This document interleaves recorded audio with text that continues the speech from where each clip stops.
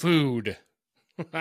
Listen, if you are fasting today, or if you are struggling to hear people talk about food without getting hungry, trigger warning, you might not want to listen to this episode because we have some great food discussions with cookbook author, like best-selling cookbook author at that, Matt Moore. You're a man.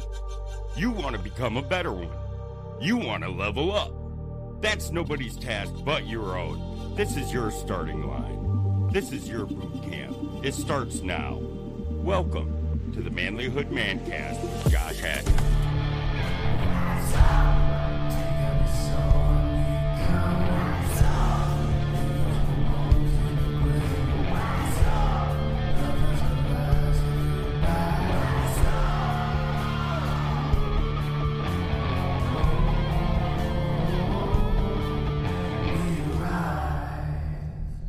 Hey fellas, grab your calendars because we've got an event coming up that you do not want to miss.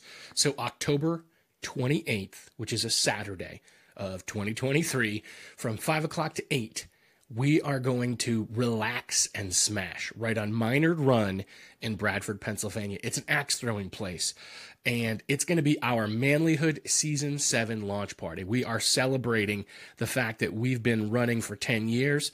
We're celebrating that this is the launch of our 7th season, and we're celebrating over 700,000 downloads, well on our way to 1 million downloads. So get pumped for a killer night with hanging out with the guys, good times, and axe throwing. It's going to be great. So the folks at Relax and Smash are giving us a fantastic deal. Normally it costs 15 or 20 bucks if you want to throw. They're going to let us do it for $5 a person. And there's going to be a food truck on hand as well. So if you want to throw some axes, grab some dinner, hang out with the guys, and have a good time, that's what we're going to be doing on October 28th from 5 to 8 p.m. So yeah, it's going to be great. Bring your friends, invite your neighbors. Let's go party in style so we can kick off this season 7 of the Manlyhood Mancast. Again, that's the Manlyhood Mancast season 7 launch party, and it's happening on October 28th, 2023 from 5 to 8 at Relax and Smash on Minard Run in Bradford, PA.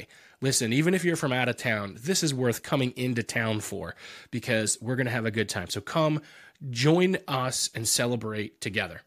See you guys there. This is the Manlyhood Mancast.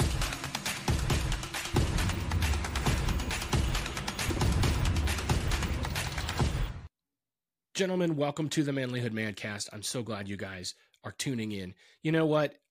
Season 7 is shaping up to be probably my favorite season ever on the Manlyhood Mancast, and we are getting a tremendous response from our listeners who are weighing in, who are giving us their thoughts and sharing it with other people. Guys, we are doing really good things here. And I'm not saying that to toot my own horn because it's our audience that's helping us to do great things here. And the men that we're interviewing, like today's guest, Matt Moore, he is a celebrated author, an entrepreneur. He's an accomplished cook, a musician, a pilot, an adventurer. He's got all kinds of fun stories to tell us, but we're going to talk mostly about food.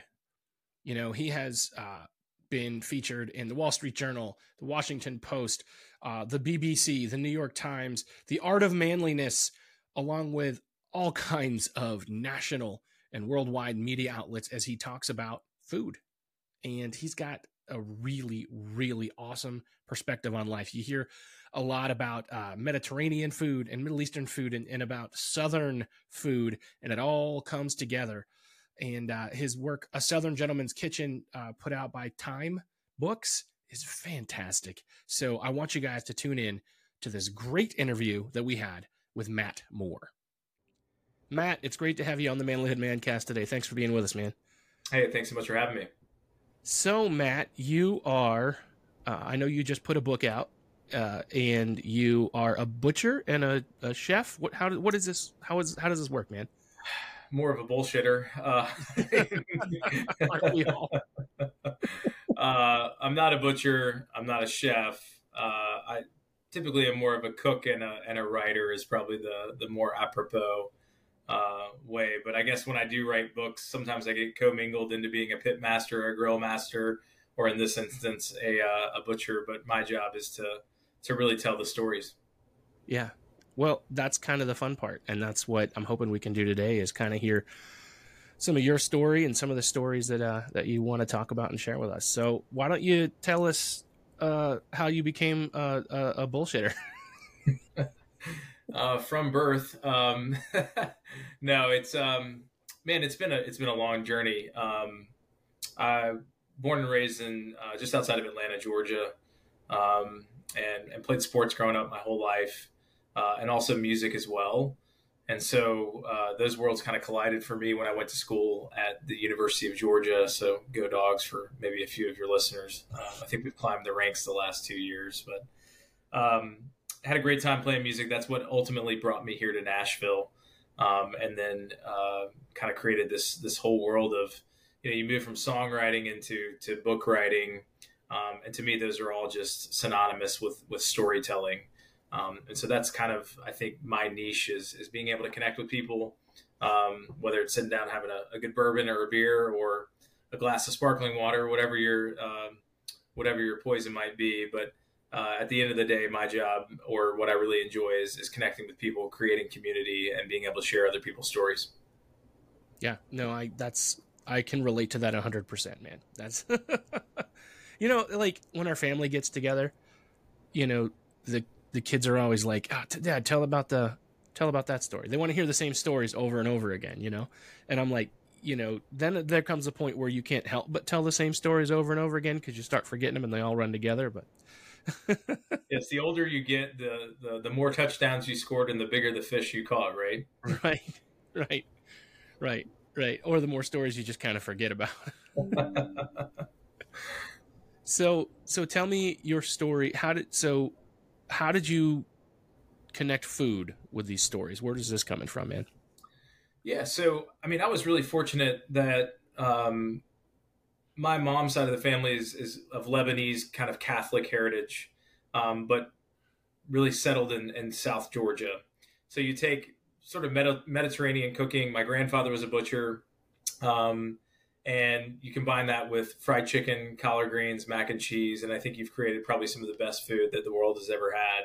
Of course, my mom was a great cook as well, and so for me as a kid growing up, I would come home from football practice. I'd have to do my own laundry. We had chores, and there's just a lot of vivid memories of me being in the kitchen and cooking and just learning the process of making a meal. But I think more importantly, and what we miss out on a lot of today, is a family dinner. I'm a father. It's really important for me to connect on a nightly basis. I write these books because I'm typically cooking. Unfortunately, my kids and my wife end up being the test subjects on a few bad meals. But, it's about sitting down and discussing the day, everybody having a voice. And I think good food provides that opportunity for family. And that's something that I was really fortunate to have in my own home. And it's something that I think is at the mission of why I've written 5 cookbooks, is I want people not only to not be stressed out by the idea of cooking a meal, but open up their homes to not only their family, but to neighbors and folks that you don't know. And so, when I went to school at Georgia and we were playing music, we were traveling, up from Athens, Georgia, where we were in school, the Southeast for a lot of SEC schools and parties, up to New York and everywhere in between. And kind of our favorite thing to do would be stopping along the way, whether it was, Louisiana picking up 100 pounds of crawfish, or Kentucky picking up whatever, a smoked ham, and throwing parties back in Athens, because we were never actually at our house. We were always working. And I really learned at an early age, in my college years, that most men specifically, and women too, didn't know how to cook. So when I moved to Nashville and was playing music, had a great time, was touring, but I told a friend of mine who was an agent in the business that maybe I wanted to explore this idea of writing a cookbook, and kind of my hook was going to be teaching guys how to cook for girls. And at that time, if you had ever seen a book, it was more along the lines of like, cook this, get laid, which I don't think has ever happened. Mine was more like, you're a dude, at some point you need to learn how to fend for yourself. And, Right. and maybe if that happens, you can buy me a beer later. And so I self-published a book called Have a River for Dinner. There's a lot of content and stories about that, but I ended up kind of basically being turned down by every publisher and every agent in New York. And sometimes if you want to do something right, you just have to do it yourself. And so I bootstrapped that project back in 2008 and got started on it, learned how to do InDesign, learned how to do food photography, basically self-edited it. I always say that I was really fortunate because I had no money. And so I had to learn how to do things myself. And ultimately, that became a book that was named by the New York Times as one of the year's best cookbooks, which was, to my knowledge, I think the first time that the New York Times had ever recognized a self-published book with that kind of recognition. That's awesome. That's awesome. Yeah, New York Times, that's a hard it's a hard nut to crack too, because you got people gaming the system, and you've got for them to recognize it, dude, that's a big deal. And yeah, it was great. So what dude, there's so many stories here I could riff off of, and so many things that you brought up. Let's talk about family dinner for a minute. Yes. So how old are your kids? How old is your family? What's going on there? Yeah, I've got two daughters. They are 6 and 8 years old, and it is happening at light speed. I think once they become 5, each year happens in like what feels like 3-year increments. It's just unbelievable how quickly that passes. Yeah. Oh, yeah. And my kids are all grown now. My youngest is still home, but she just graduated high school, and she's going to be commuting to cosmetology school. Excellent. And we got grandkids. So, we used to have dinner together every night, like without fail. And I had an evening job for a while. So then we had lunch and breakfast together you know what I mean? And it's a sad thing when they grow up and move out, and then you're like, oh man, it's a lot harder to be consistent with that. So, we were able to do it tonight, actually, and we just had like French toast sticks and scrambled eggs because that's all we had in the house. But I know the old silly supper, breakfast for dinner. Yeah. To me, it's really not about the food; it's about the practice, right? It's a great excuse to sit down and talk about the day. And for young girls at this age, it's really important because not every day is a good day. Mm-hmm. And might be a kid at school or a test coming up, and it gives them the opportunity to find their own voice, and you're breaking common bread, and you can share those types of things. And I think that that's an area that I think ultimately we've sort of gotten away from culturally, that we're so busy from sports practices, we got to do all these different things, but sometimes we just need to slow down and pause and enjoy a meal. And it doesn't have to always be a home cooked meal. I know a lot of people want to order takeout, or they've got a delivery service. That's fine. I really care more actually about the practice of being together than I do necessarily being in the kitchen. Of course, I'm a bit biased that my books are providing you, I think, really great templates of simplicity so that you can riff off of these recipes and create your own favorites. And there's nothing that brings me more joy. When I write these books, I was doing an event in just outside of Atlanta, Georgia. There's a beautiful place called Barnsley Gardens. And it was a book signing, kind of a weekend where we're teaching how to grill over a live fire. And you get I call them the barbecue crew that comes out. And they want to tell you everything they know, even though you're supposed to be the expert. And this wonderful couple came to me, and they had my second book, which is called A Southern Gentleman's Kitchen. And in that book, I wrote a recipe about a grilled pork tenderloin with a blackberry barbecue sauce. And it was really inspired because when I was in school, I worked at the USDA seed plant. It was the Department of Agriculture. We would drive combines and rogue wheat fields and pack wheat. And it was this whole thing. And on Fridays, we got a little bit of a break, and we could get on the zero-turn lawnmowers and tractors and cut this probably about 14 acres. And I found a blueberry or a blackberry patch. And I would just kind of hang out. My friends were cutting the grass, and I would just sit over there and pop these recipes. And so that kind of inspired the story. And that was one of the things that when you write a cookbook, you really want to create personal memories as to why these meals are important. And this couple brought to me this book, and it was like destroyed. I mean, it was stained, it was tattered. The corners were bent in, the pages were ripped out. But that page had literally, I think, 15 or 16 entries with the date, the people that were with them, and the comments about the meal. And obviously there were other recipes, but that was kind of their favorite one. And for me as a writer, like, that's it. That brings you all the satisfaction. It's not about the other accolades, but just the fact that you're providing something that people are enjoying with their loved ones or with friends and strangers, as I mentioned earlier. That's really meaningful as a writer. I love the idea of like journaling in the cookbook. Like that's a neat concept. So Yeah. what's your go-to recipes like that, like your family, like when they find out that's what you're making for dinner that they're excited about? What are those ones? Surprising, they're not tired of it. I think in my family, kebabs are always on the weekly routine. So I think that's a lot of the Mediterranean kind of Lebanese influence. So I love to grill. I think there's something just atmospheric, kind of primal, manly. I would say just about being outside of the grill. If you had a long day, light some charcoal, smell the fire, smell the smoke, and be able to participate in that. And so a kebab is a really simple recipe for me to churn out. And my kids love maybe a Greek salad or something along those lines, which is a great dish. So we eat a lot of lean, healthy proteins, a lot of fresh vegetables, and I think that anytime you put something on the grill, it really enhances those flavors. So that's probably a go-to that my kids are still not tired of. I guess 8 and 6 years later. That's awesome. Yeah. So when it comes to grilling, I've got several. Right. I've got one of the combo that's gas and charcoal, and then I have a Holland grill. Have you ever messed around with a Holland? I got one. It was my father's. I actually won it for him in a radio contest. Long story. And then I just got a griddle, a Blackstone. Yeah. And everybody comes up like, why do you need so many grills? And I'm like, because you've got so many different ways you can cook it, right? Sure.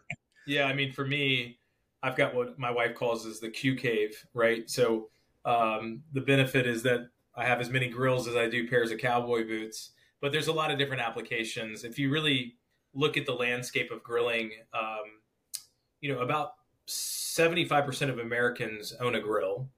And of that 75%, 75% of them actually own a gas grill. So it's a huge market, still the gas grilling market, because it's convenience. Mm-hmm. And I think there's a lot of utility with a great gas grill, and I own a gas grill and I use it often. It's hard to sacrifice or, shortchange the flavor that you get from, charcoal grills. And we could go down a rabbit trail of hardwood, lump charcoal, briquettes. I think each one has its purpose. I think what's exciting is I was just with a major grill manufacturer just a few months ago, and you are seeing the entree of, pellet grilling, and also the ideas of flat tops or griddles are also, kind of shaking up the grilling space as well. And so for me, as long as you're not getting in trouble and not bursting the family budget, get as many grills as you can. I'm going to come out with a book. Probably my last book is going to be like Motley Crue, Grills, Grills, Grills. I love it. Oh, that's great. That's a good joke. Yeah, your kids would groan at that. Well, if they knew what Crue was, right? So, what is your favorite meal to cook? I mean, you've talked about your families. What is your favorite meal to cook and eat? My last meal is seafood gumbo, but I have to make it. There's something so beautiful and nuanced about a delicious gumbo. Most of my hobbies have turned into work. It's funny how that happens as you age. Probably any of my hobbies outside of cooking, I don't play golf. I like to fly fish, so I haven't turned that into work. I once aspired to be a guide, but I really wasn't that good. Aviation is probably my hobby, but it's also kind of become my work because I fly a little small Piper Cherokee, and that's how I accomplish in travel time to write books and be able to be in 1,000 different places at one time. But usually once a year, in the fall, kind of set up this idea that I'm going to make my seafood gumbo. We're going to have, 50 people, friends over from all parts of Nashville. And I like to fly down to, Lafayette, Louisiana or New Orleans, pick up my ingredients and get really great seafood, tasso and andouille and those ingredients, and then come home and spend a day or two making the roux, making my stocks, and then ultimately to deliver the most expensive seafood gumbo that's ever been made by the time you pay for the aviation fuel. But there's just something magical about that dish. And it's got a lot of similarities to barbecue. Time and temperature equals results. Patience is the payoff. But that's definitely something that I look forward to. And, we're coming around that fall season where gumbo is going to be coming its way. And I start with like a summer gumbo where it's really light roux, maybe just some shrimp or crab, and then all the way into like the depths of February where it's a really, really dark roux, and I might be using wild game like venison or something like that, or a rabbit, and just kind of coming throughout the season. But it's one of my favorite dishes to make because it's constantly changing. Now, do you hunt to get your wild game, or do you have another way of getting that? Yeah, no, I mean, in my past life, it's something that I do enjoy. I'm more fisherman than I would say hunter. Um, somehow when you start having kids, a lot of the things you prioritize at a younger age, they're just now getting to the age where I'm starting to introduce them to. Obviously, they've been fishing, but kind of their first time out camping. And I think the intention of being a girl dad is to also show them what it is to be a sportsman, and also enjoy the benefits of it as well. The challenge with the girls is once you teach them to shoot, they're going to show you up every time. Oh, they show me up. Yeah, I'm outnumbered at this house, man. Yeah. The girls, for whatever reason, they don't. My wife, we took her shooting, and she's only been shooting a couple times, and like every shot she hit it, and I'm like, yeah, this takes the fun out. You're driving home silent. What's wrong with you? Nothing. Oh, I'm sure somebody will give me a lecture about fragile masculinity, but it's just the truth. It's Oh, that's great. So now I know that our family have always liked to garden. We have got a small garden now. And in the past we used to raise chickens and meat chickens and meat rabbits and process them all ourselves. And dude, there's nothing like having a meal where everything on the table is something that you grew in your backyard. That's one of my favorite things. And we can't do that now, obviously, because who's got time to do all that now? But that's a pretty cool experience. Do you garden or grow any of your own ingredients? Funny story. I live in kind of the hip, cool part of Nashville. And my wife and I redid a historic home here in 2020. And it was hit by a tornado when we had the EF4 tornado that hit Nashville. That Christmas, my in-laws had come in town, and I was talking to my mom, and doing the job that I do, oftentimes everyone's looking at me like, well, what are you making today? And what's happening? And listen, I don't care if your in-laws are the greatest people in the world. At a certain point, my grandmother used to say, it's like a fish. After 3 days, it starts to stink. So I'm talking to my mom, and she was like, well, why don't you get outside and do some yard work or something? When we had moved into this house with young kids, I looked at the shade. I'm a big grass guy. I looked at everything. I evaluate everything. I said, Mom, I would, but I said, I'm the idiot that installed about 2,000 square feet of AstroTurf in our backyard. I have nothing to do. So when you mention gardening, I do have a little planter box, but for fresh herbs and maybe a plant of tomatoes. But man, you got me on that one. I got a beautiful front yard that I obsess over and aerate a couple times a year, but the backyard is just a blower, and I'm on my way. Yeah, there's nothing wrong with that, man. Nothing wrong with that. This is the Manlyhood Mancast.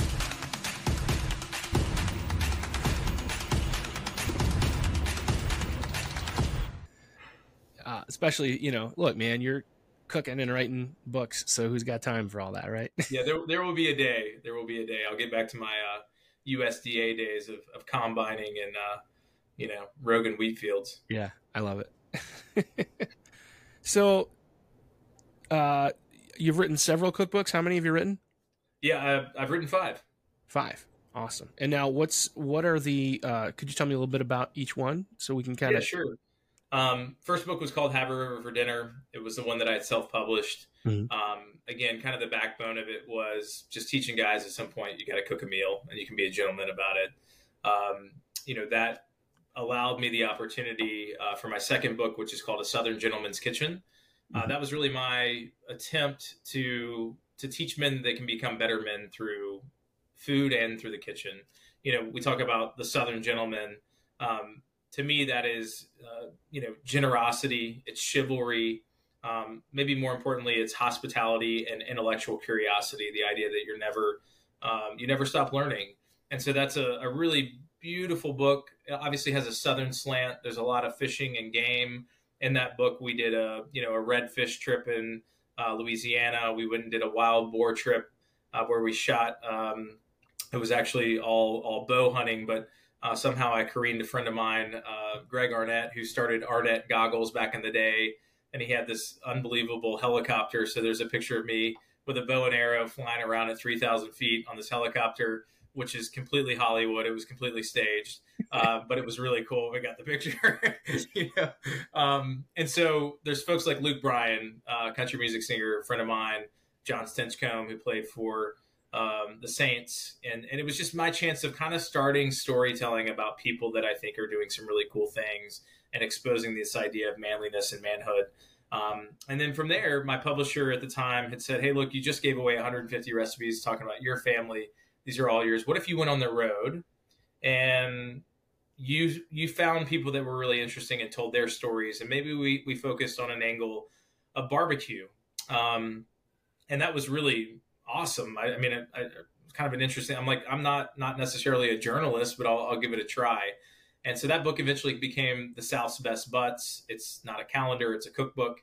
And it focused on the pork shoulder, just kind of being the mechanism that we traveled to all 12 states that make up the barbecue belt. And I was able to identify a pit master and go in and kind of get their method for that particular cut. And then, of course, all the sides and trimmings that made up that particular world. And that really started me down this path of kind of being onto something. I really love the idea of it's not about me. I'm just the grand conductor in the circus, and I'm going to use my platform and profile to be able to introduce you to a lot of cool people that are doing interesting things. Followed that in 2020 with a book called Serial Griller, where we took the exact same format. Perhaps there's power in the number 12, but we stuck with 12 people, and we traveled the entire United States and focused on the art of live fire. So all the goodness that came from barbecue was low and slow cooking.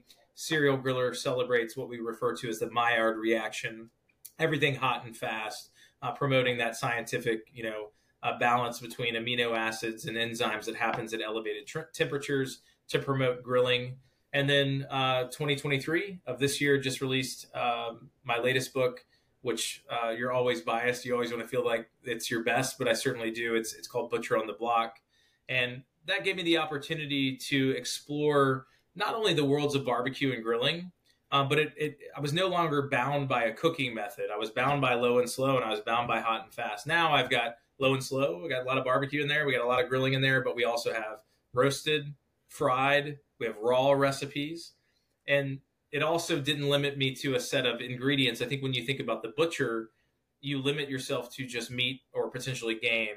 But it was really important for me as a writer to also expose people that are doing interesting things like vegetable butchering, which is really a thing.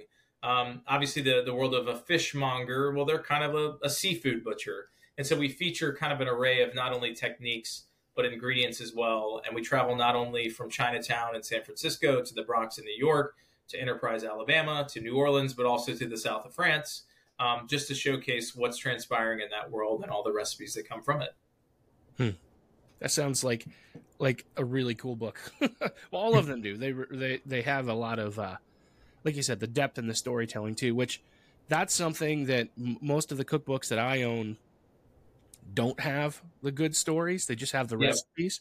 And I think that's, I think that there's an avenue there to make that book a lot richer when you're showing those stories and stuff. So, yeah, I mean, for me, I want you to, if you sit down on a Saturday morning with a cup of coffee, I want you to be transported to Williamsport, Pennsylvania, where you meet a guy named Vince DeSalvo. I met Vince because American Airlines kept canceling my flights out of Williamsport, and it was the best meal I had in town. And we struck up a friendship, and he's someone who organically came into my life and is a super talented chef. And we had this beautiful ritual of breaking down a whole hog, which was done in the Italian family tradition. And in fact, when I asked him to be a part of the book, I had met him the week that his father had passed, probably 7 or 8 years ago. And when I picked up the phone, I said, hey, listen, the last time I had met you, you talked about this tradition where you would break down a whole hog, you would cook the trimmings for breakfast, you would make your salumis and your copas and all these things. And he said, I haven't done it since he passed away. Hmm. And so he invited his son, who is now living in Charleston, and one of the cousins.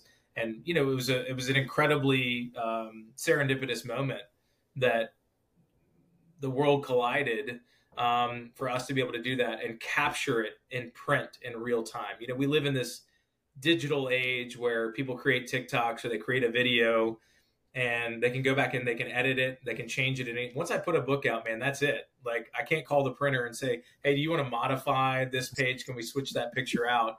And so I think there's something really, really beautiful about work that sort of stands the test of time.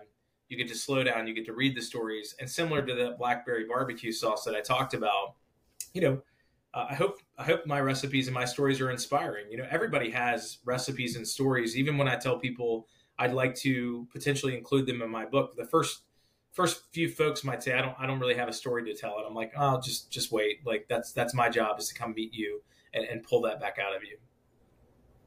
So our family created it was my wife's idea, but she decided to collect all of the family's recipes before my brother got married. And we gave that to them as a wedding gift. Well, then when her sister got married, we did the same thing.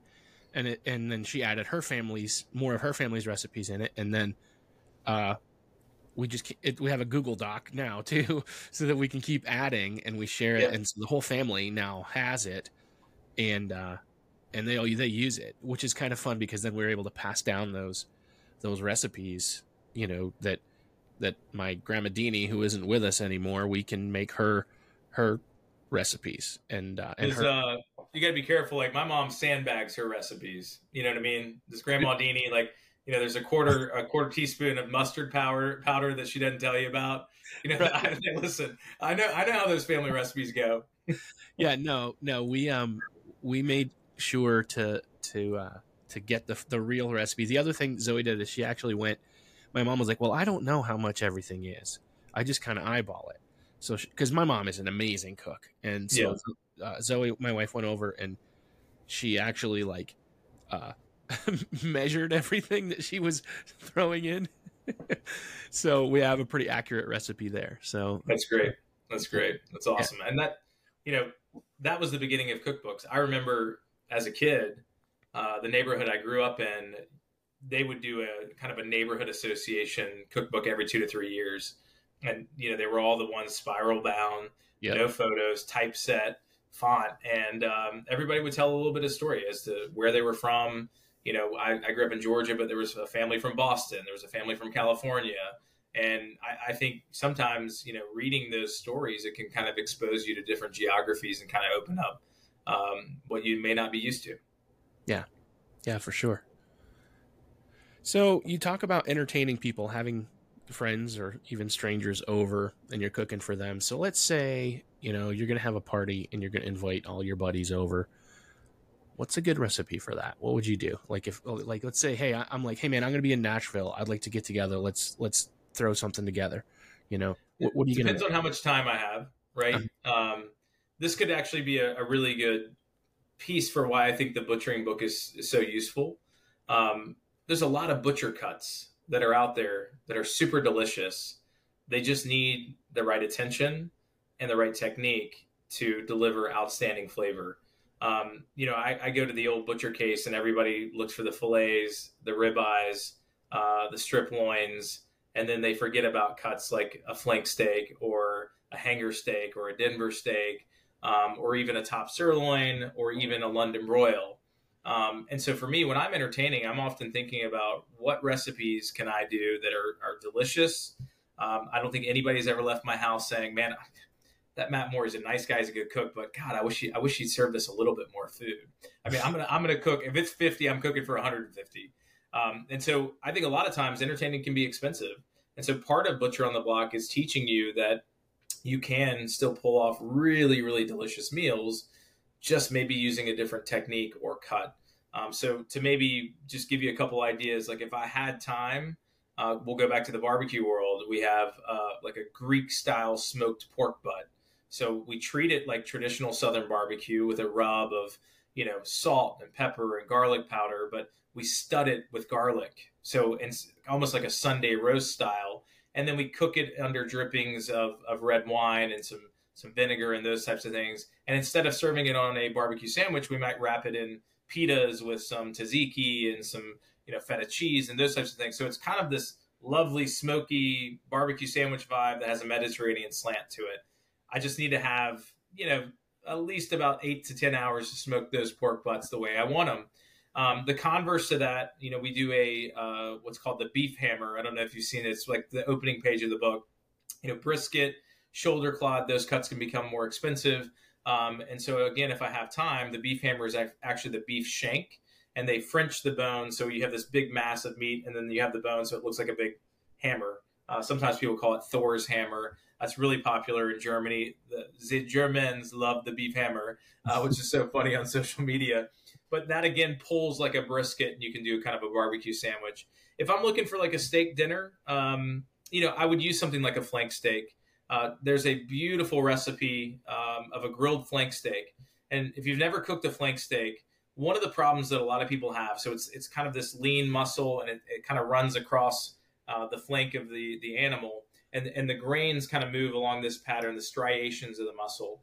And even when you put it down on a hot grate, it's really sometimes hard to get that Maillard reaction, because the striations of the cut make it really difficult. So what I do is I actually take a knife and I create a cross hatch in the actual flank. So it's already a really tender cut, but by doing that, it kind of loosens up and it allows me to get more char, more burn. And then I do a really simple, what's called a board sauce. There's a great chef, Adam Perry Lang. He's probably doing the most exciting things in barbecue right now, and he's in California. And he's he's known for a board sauce where he takes, ingredients and then actually slices the meat on the board, which the juices incorporate into whatever you have. So that's kind of my homage from his style. And in that recipe, we have shallot, we have caper, we have Dijon mustard. And once you kind of toss those all together, it's a really flavorful, delicious dish. So you're using flank steak, which is half the price of a call brand. We're slicing it into thin slices. We give it amped up flavor. We prep it. We cook it the right way. And listen, I love eating just as much as the next big guy. But when you often have a piece of meat that's cut into portions, I'm not going to sit there and eat 12 ounces of a whole ribeye. I might eat 4 to 6 ounces of that and move on to the next thing. So you're able to actually stretch that meal. That's I think a really big entertaining tip that's out there. If I was cooking for like my wife's friends and they weren't into steak, but they often crave like something super tender, I think a pork tenderloin, super affordable. It shouldn't be overcooked. Most people overcook their pork. Stop cooking it to 160 degrees. Pull it off at 130 degrees and let it rest to 135, 140. It's going to be perfect every time. So there's a lot of thoughts out there in terms of affordability, utility, and making sure you're kind of matching the meal with the season and the crowd. Man, I'm just getting hungry, honestly. Man, those scrambled eggs didn't go very far. So let's talk about your first book a little bit. So let's say I'm wanting to romance a lady. All right, what's gonna work? Man, I've been married for 10 years. I've been out of the game, bro. My go-to is always pasta, comfort food. That book was more about really breaking down the barriers of getting folks into the kitchen and affordability. I think the main reason I wrote that is, at the time, this is going back to 2008 and 2009, 2010, eventually when it came out, because books do take some time to write. Let's say that you were going to make a lasagna and you went out to, a website and you Googled the ultimate lasagna. You're going to go out there. You've never cooked in your life. You think it's a good meal. It's a comfort meal. It sounds like something you can do. And they're going to tell you to pick up pork, beef, veal. They're going to tell you to get mozzarella, Parmigiano Reggiano, all these different ingredients. You spend $120. You come home. You spend 6 hours assembling it. You're not sure if it's good. And maybe it doesn't turn out right. I think we're actually like taking people out of the kitchen when we make it expensive and not approachable. So when I wrote that book, I was trying to say, all right, keep olive oil in your house, keep a good salt in your house, maybe some vinegars, maybe some fresh herbs. We're not going to go crazy. And then I'm really going to ask you to pick up like 5 ingredients and we're going to make a meal. And so there's a lot of simplicity in that book. There's a couple pasta recipes. I got to go back in my mind 13 years to think of all what was in there. But I think anytime you serve something along those lines, it's kind of uncomplicated. And there's an old saying that I still live by, that a meal is only as good as your ingredients. And so if you're going to pick up something, go to the local butcher. Like you might pay more for a dry aged cut of beef, and it could be a smaller portion of a filet if you're serving like something like that. But the quality is going to be that much better, and it's worth paying, sometimes 2 times the price, because you're going to get that payoff. And still serving a steak dinner, my wife's favorite thing is like a good filet with a baked potato. So I'm going to spend 90% of my food costs going to the filet and 10% going to the potato, but I'm getting that same payoff. And I didn't have to run out to a steakhouse and spend $300 on a steak dinner. Yeah. Cause you could do it yourself. We were just meeting with a finance counselor the other day to kind of work on our budget and get some direction, and we've been going out for date night every week. And I'm like, I think we could stay in for date night every other week, and we can save quite a bit and still have a good experience. So, yeah, I think and you want it. A bad idea. It's not just the meal. Like if you're going to date at home, I remember when I was writing the book, it was about clean up your place, specifically start with your bathroom. This is if you're still dating and married, clean up your place. Nobody wants to eat in a dirty home or a dirty kitchen, so setting that ambiance is important. I think music is important. As I mentioned earlier, sometimes a good glass of wine or maybe a good espresso after the meal. If you don't have time for a dessert, that's the perfect time to go patronize your local bakery or something along those lines. But I think keeping it less complicated and kind of clean and efficient, it should be relaxing. It shouldn't be a stressful experience, because if you host that date night, you're going out to a restaurant because you want to be entertained and have an experience, and you're paying a premium for that atmosphere. You kind of need to bring that same element into your home, make it special, and maybe prep the day before. And like you said, you're going to get the same bang for your buck, and you'll often be more comfortable. And for me, when it comes to like steaks and certain things like that, or a gumbo, as I mentioned earlier, I'm going to be most happy if I source that from, one of my favorite butchers here in town, Porter Road. They dry age everything minimum 15 days. I know I'm going to get a way better cut, and I prefer to cook it the way I want to have it. And I enjoy that experience more than going out to the 30 different steakhouses that I have the choice of here in Nashville.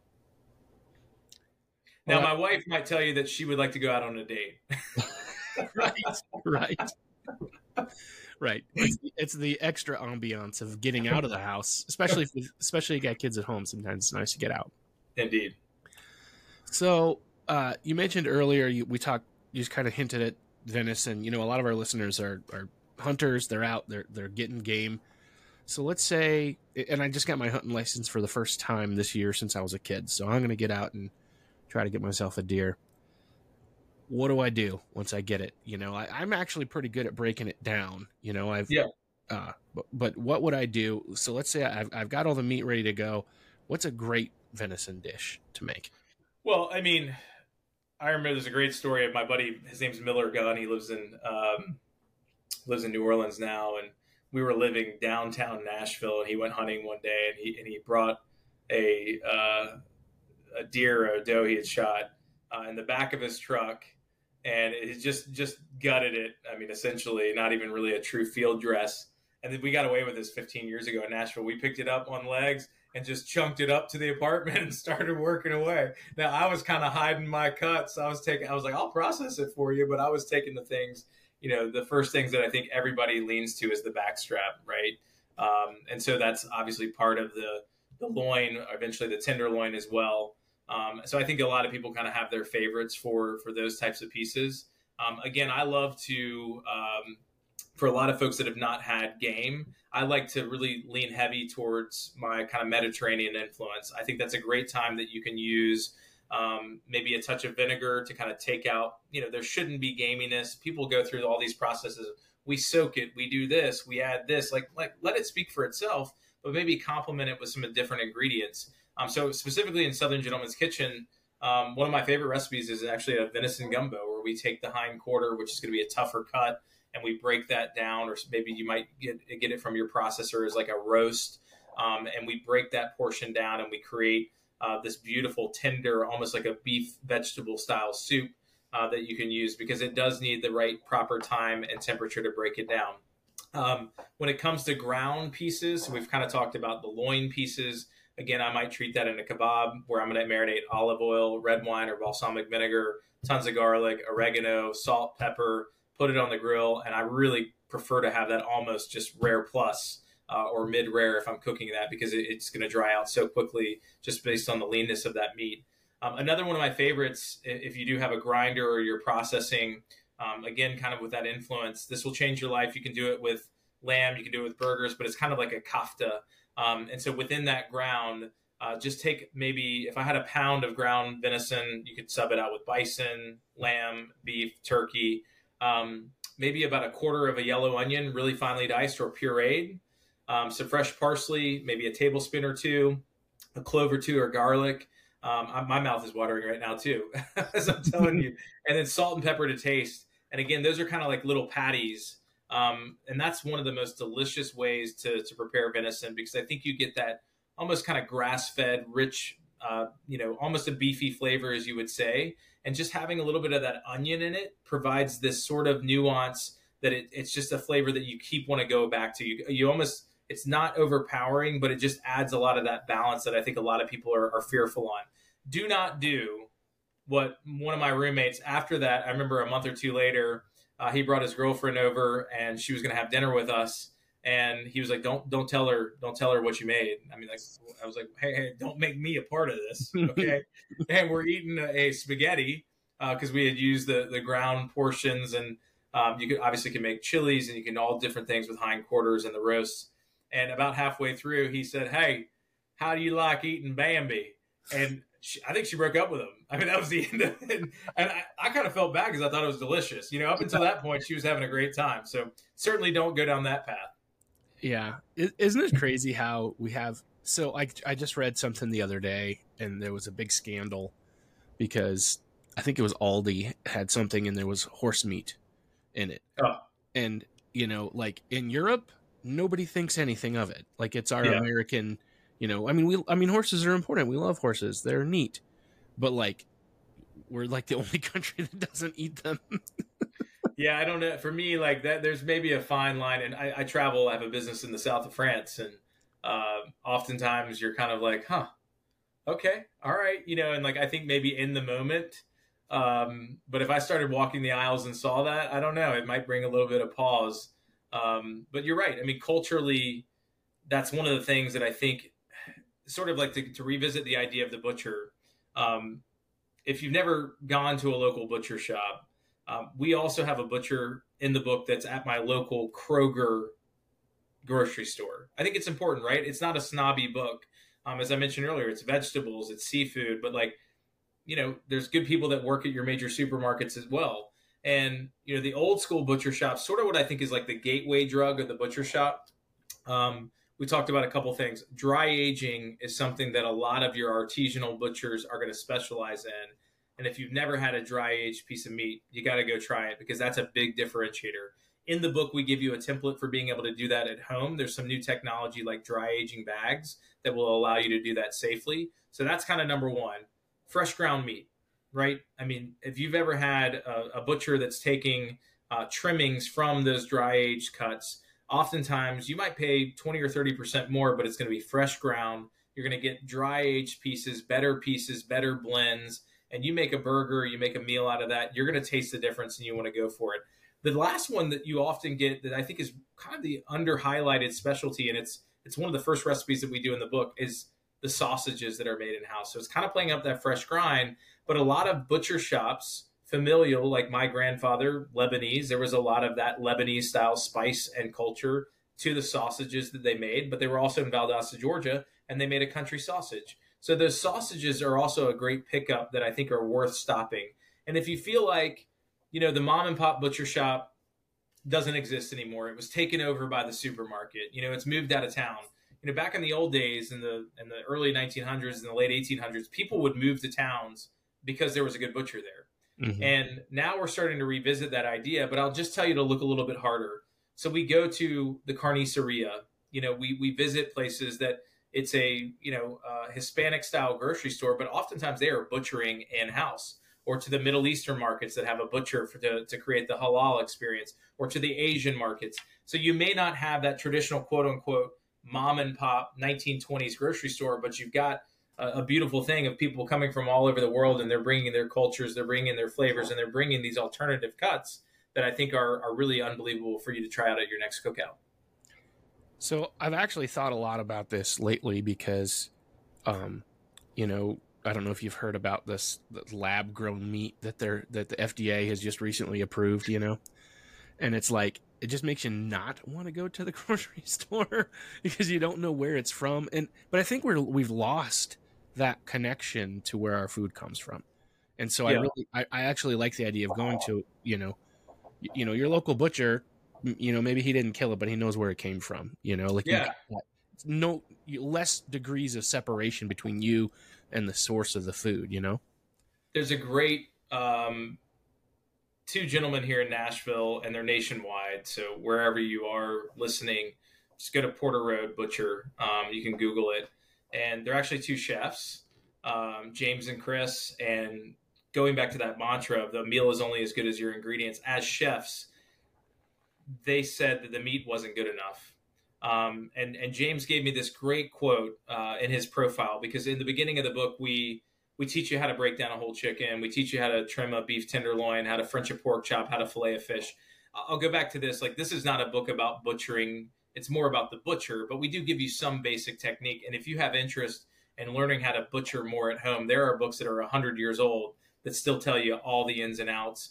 Most butchers learn through apprenticeships and actually kind of being in the field. But we do give you a little bit of splash. And James said to me, he said, I'm a butcher and I'm telling people to eat less meat, but I want them to eat better meat. Right. And so when you talk about that world of knowing where your food comes from, not only did they open their own butcher shop because they wanted a better product, but they've taken it to a full vertical integration where they have farms in Pennsylvania and Kentucky and Tennessee, and they're growing their own livestock. They're harvesting that, they are processing it, and they are aging it and delivering it, and they ship their products, you know, across the country. So again, you'll pay a bit of a premium, but they're asking you to eat less but better. Yeah. Well, I think that would be a better way to do it, in my opinion. I think that we somewhere along the line, food became factory built, you know, from the ground up. Along with the jungle. Remember the Upton Sinclair novel? Yeah. It's. I don't know why. I know why. It's because our industrialized society is always looking for cheaper and more efficient. And yeah, man, I think there's something to, you know, knowing what your cow's name was. Yeah, and you know, to play that forward, the grand theme of this book is community. Hopefully you're not like me. Like, I love going to the local butcher shop, the grocery store, the bakery. Like, I'm obsessed with going to these places. And so I've got friends. I have better friends that work at these places than maybe friends in my real life because I see them so often. But you may go to a store once or twice a week, and that gives you an opportunity to create a friendship with somebody, right? Hey, you know, listen, I come in here and I buy the same thing. I don't talk to you. Like, what should I be doing? Like, I want to host some friends over.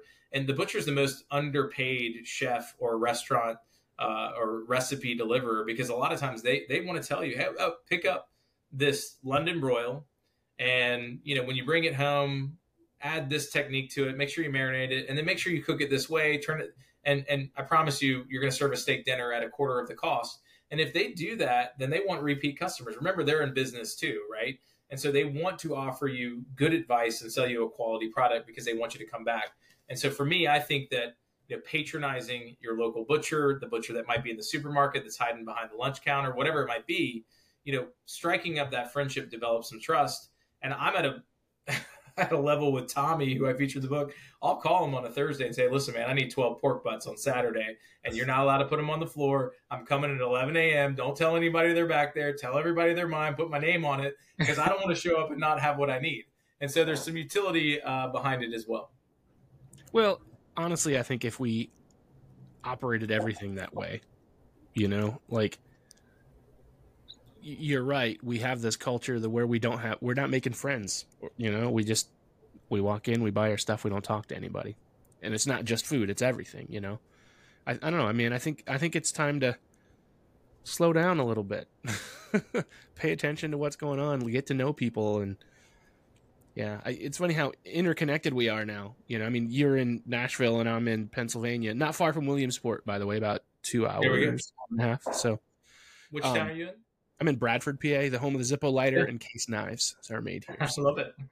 So, you know, so there's an interconnection that couldn't have happened, but we're also lacking in that personal connection with our lives all around. Loneliness, dude, is at an all-time high. Yeah. It's pretty crazy. Yeah, we have more connections than ever. Yeah. Yeah. So I think we might need to change. Well, since we kind of, you know, now took it to a serious note that's not food related, let's I like to ask all my guests a couple questions. Matt, what does it take to be a man? Oh man, you went straight there. For me, it would be integrity.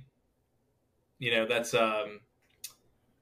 not something that is given to you; it's only earned. And I think that if it's given away, it's really hard to gain back. And ultimately, there's a lot of faster, cheaper shortcuts, all the things that I think we as society can be lured by. But at the end of the day, I think that integrity is really at the heart and soul of what being a great man is.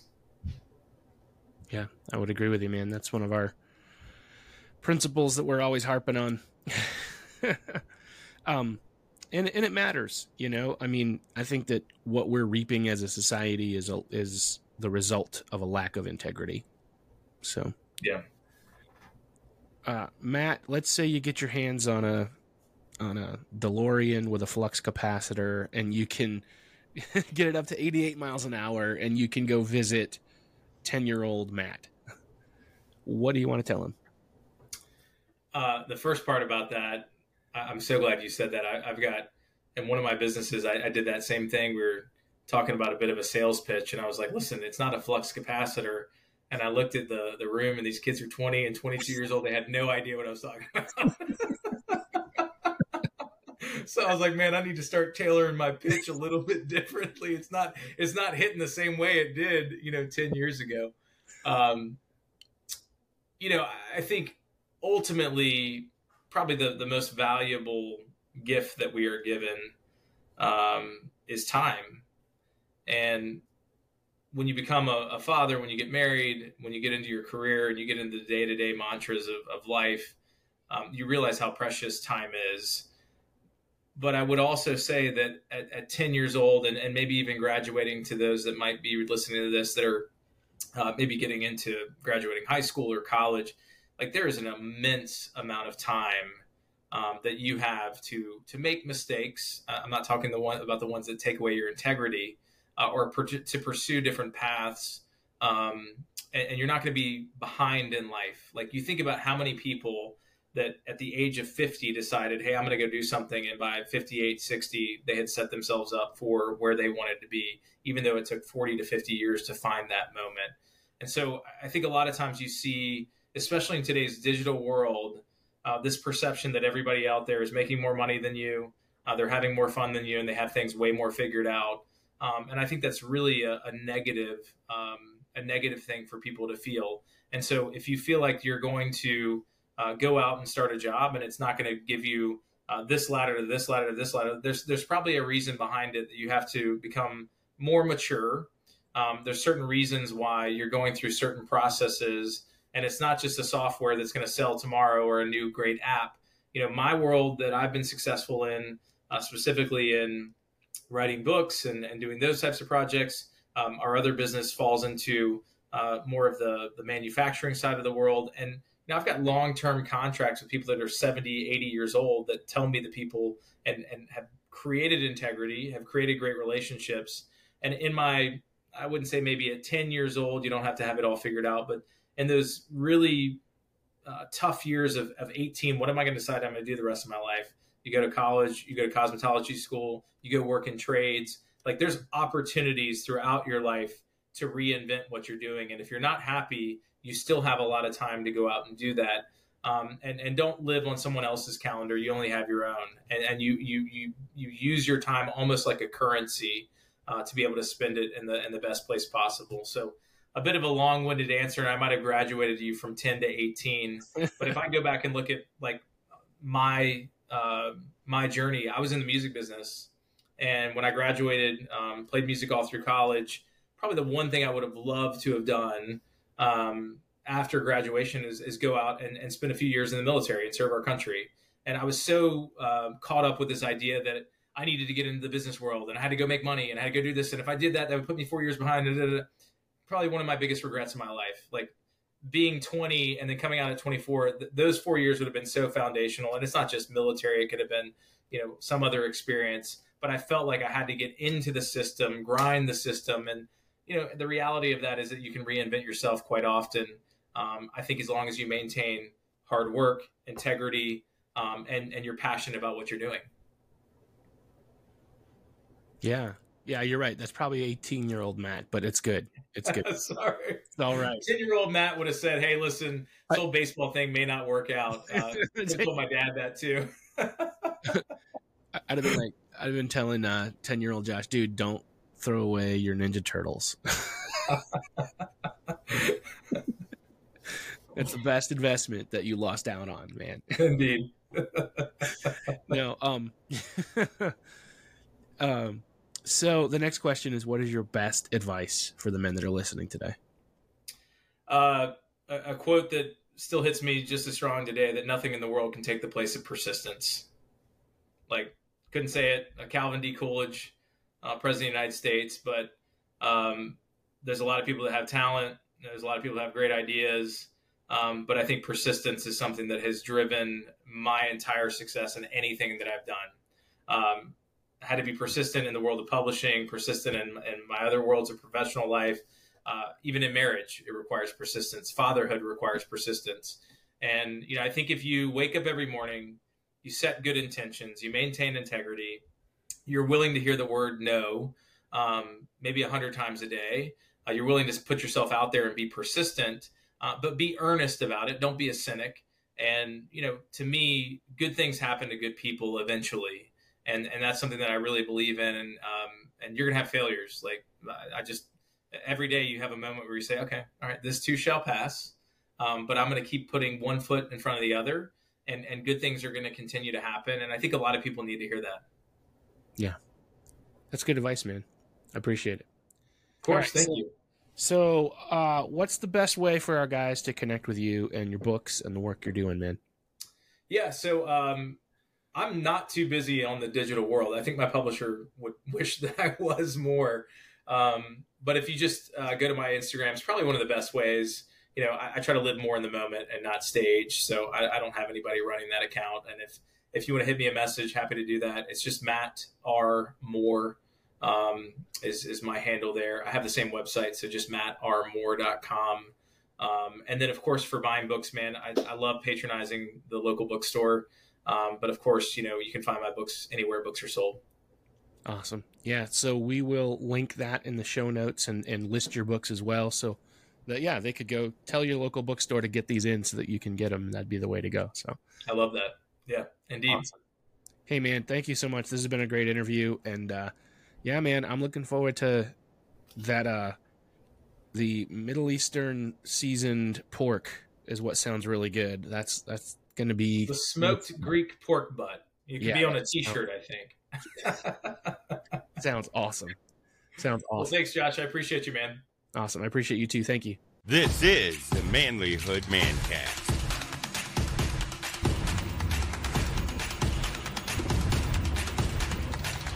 Matt, thank you so much for sharing your perspective on the world, for sharing your perspective on what it means to be a man, and for sharing with us food. I cannot wait to cook venison that way, man. That sounds amazing. So, guys, if you are really excited about this work that Matt is doing, we want to show him some support. So make sure you check the show notes. We've got a link to his website where you can find his books, and you can subscribe to his channels. Let's support Matt because he's doing good stuff. You know who else is doing good stuff? You guys are doing good stuff. I can't tell you how much I appreciate you, the listeners, for all that you're doing to help Manlyhood become something special. This is not just a podcast. This is not just a website. This is not just my thing that I do for fun or a hobby. This is a movement of men becoming even better men. And I'm so grateful that you're taking the time to level up for your family, for your community, for yourself. Keep up the good work, men. I love you. I'm proud of you. And I'll see you next time. Thanks for listening to the Manlyhood Mancast. If you want to be a better husband, father, leader, a better man, you need to join our private Facebook group, the Manlyhood Man Cave. Join today. Please help us out with a like, comment, share, and subscribe. And check us out at manlyhood.com.